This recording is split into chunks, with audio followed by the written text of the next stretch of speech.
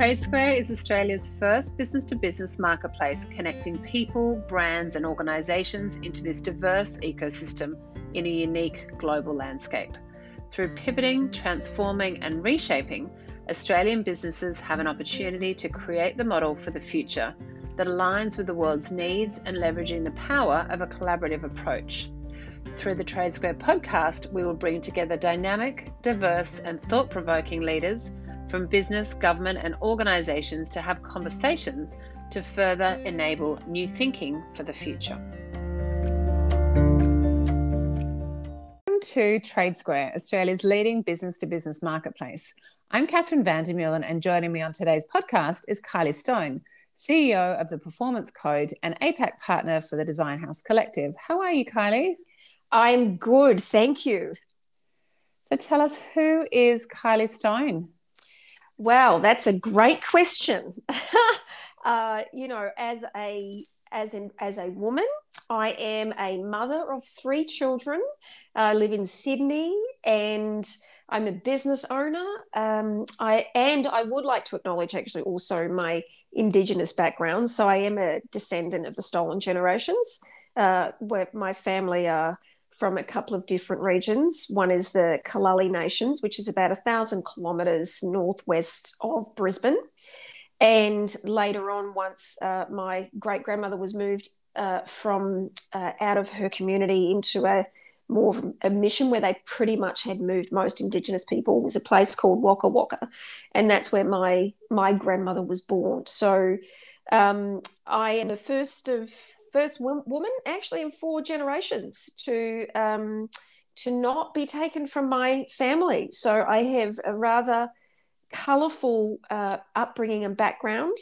I made a very interesting jump into media, which was accidental, I call it, but landed in a role where I was working in media and storytelling, and kind of discovered that connection many years later after finding out, because for the most part, while I was being raised, we did not know much about, our background. It was one of those, it was quite taboo. You didn't, as raised as a Westerner, you didn't get to talk much about that. So it's one of those loaded questions for me because of my identity and the difference in the background of my identity. Very interesting. So tell us about founding the Performance Code.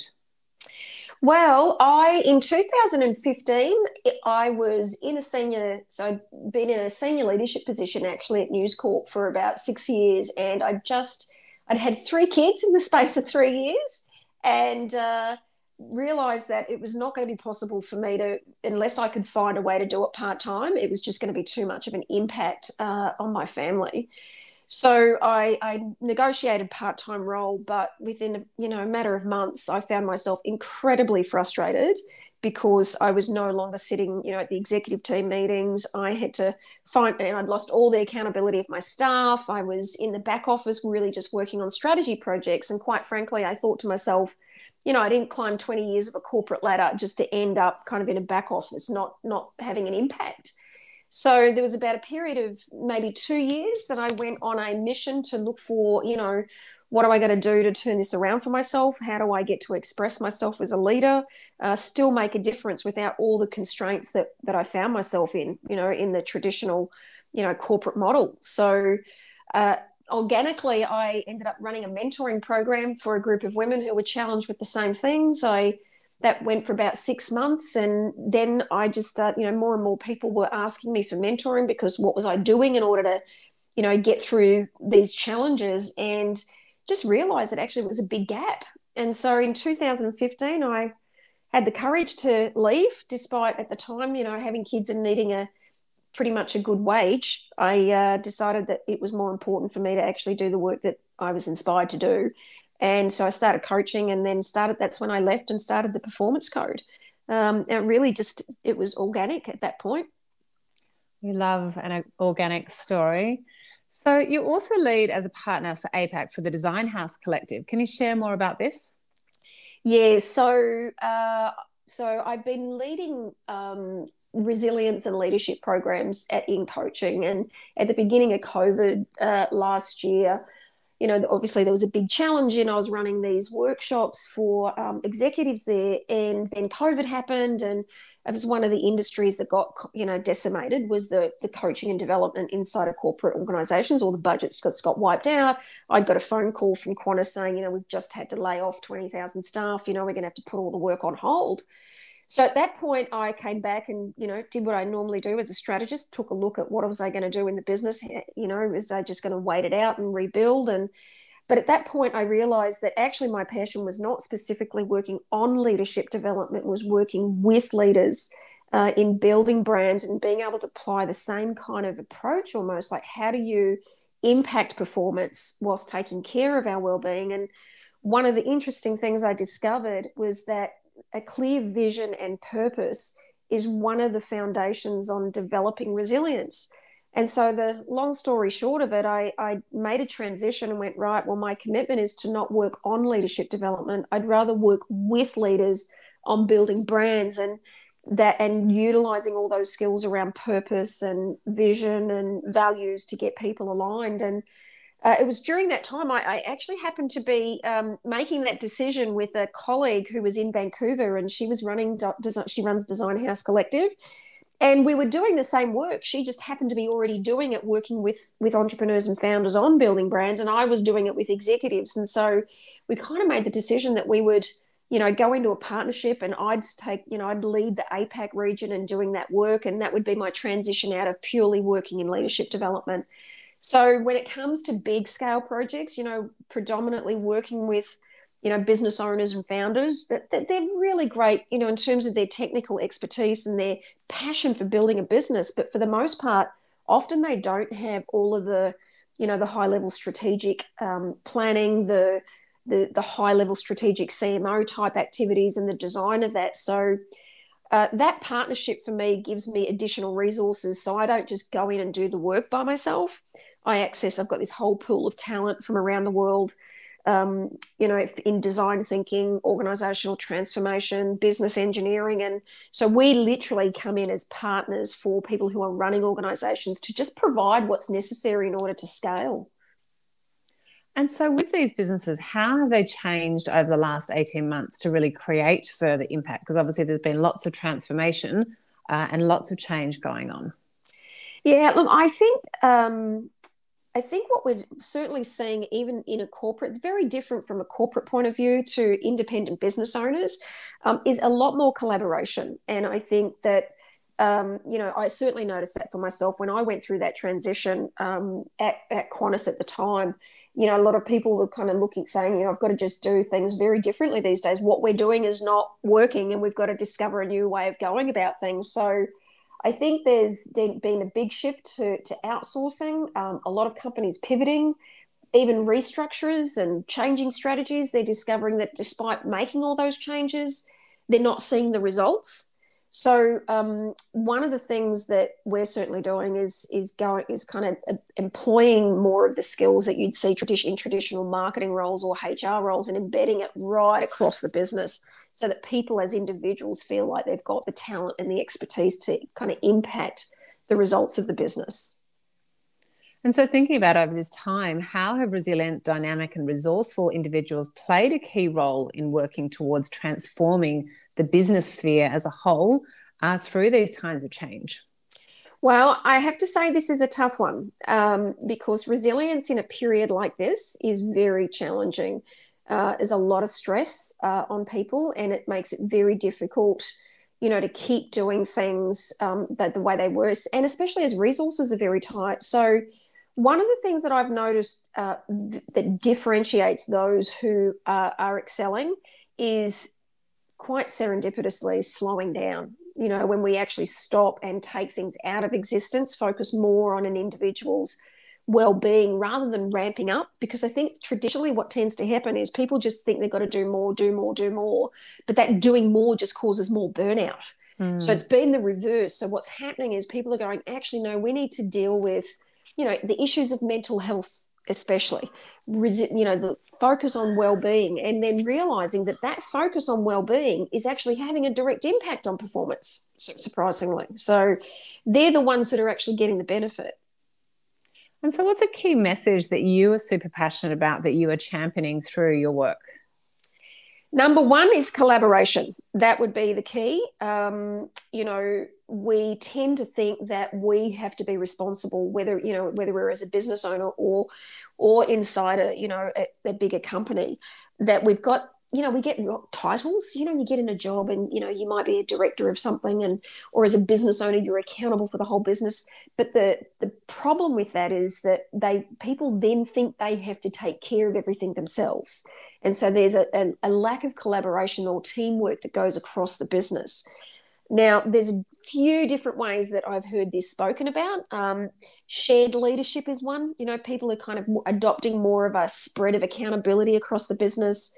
Business owners are actually realizing that they've got to outsource to try to get the right skills in, or at least partner up with other businesses. So there's a lot more strategic partnerships going on in the business world than I've ever seen before.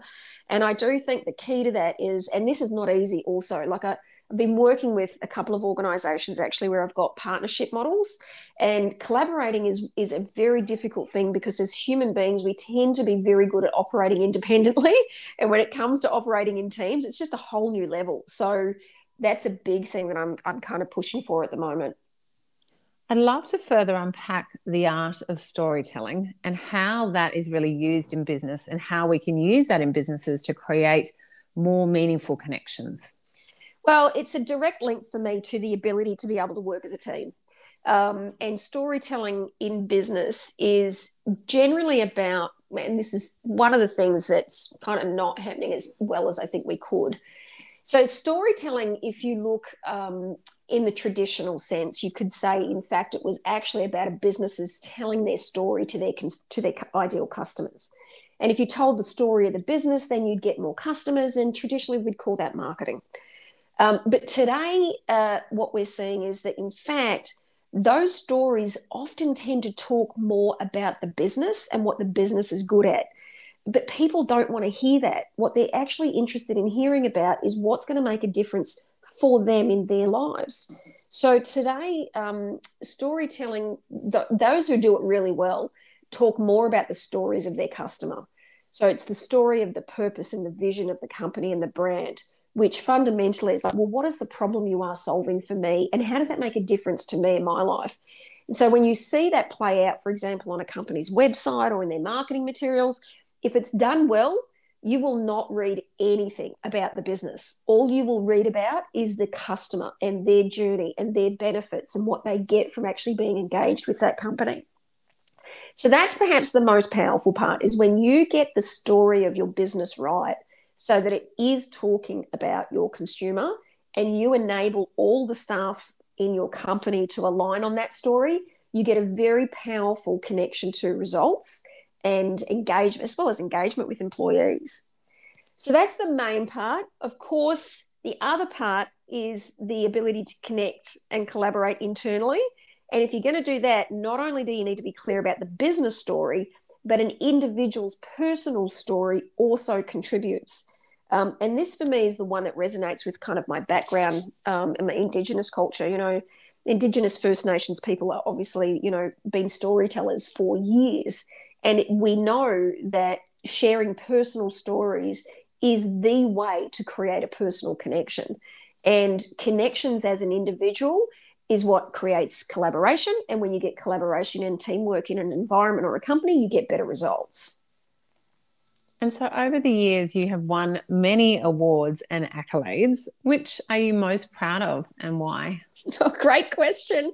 I can't say one for sure, I think, because accolades for me are really about just a validation of, is what I'm doing the right thing? Is what I'm doing on track with my intention? I got an award once for, as part of NAIDOC, actually, as an Indigenous woman in business. And for me, that was an indication for me that I'm on track with my cultural alignment and making a difference.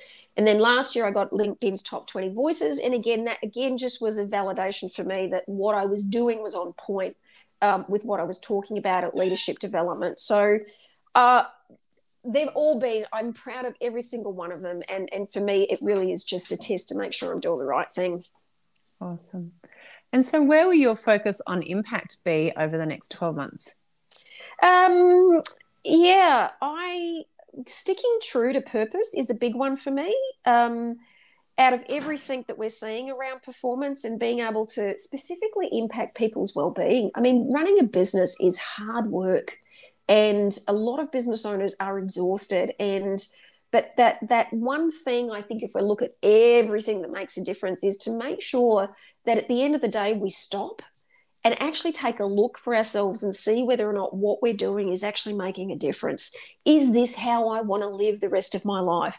Do I want to keep operating like this and not be able to spend time with my family? Is this level of exhaustion doing me any good? And I mean, we're in a state where, and this is not just pandemic, this is pre-pandemic, 85% of people are unhappy in their work. Mental health issues are the highest they've been, in 13 years. We've got autoimmune conditions, which are stress-related diseases that are just, accelerating. So for me, it has to be about what are we doing as an individual to stop, to reflect on our purpose, and then see how we can use our purpose in the way we work to make sure that what we are doing actually makes a difference and that we don't live our life inside of regret.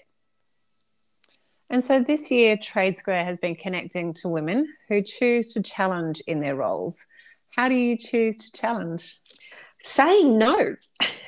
What have you said no to lately? A lot, actually. I'm actually, great question, because at the moment I am running a mastermind for women in leadership and business, and we've got 15 women in the group, and we've been going now for the last, I think it's 7 weeks. And one of the things that was common for every single woman is they're really great at saying yes. They're really great at volunteering and offering help, and yet they're not great at asking for help. So they don't stop to identify, what could I ask somebody else to help me with? So actually being able to stop offering everybody else help, or stop saying yes to helping others, and start saying yes to actually, what have I got to take out of existence so that I can focus on doing what's going to make the biggest difference for me. Love it. Well, thank you so much for sharing your world and your wisdom with Trade Square. Thanks.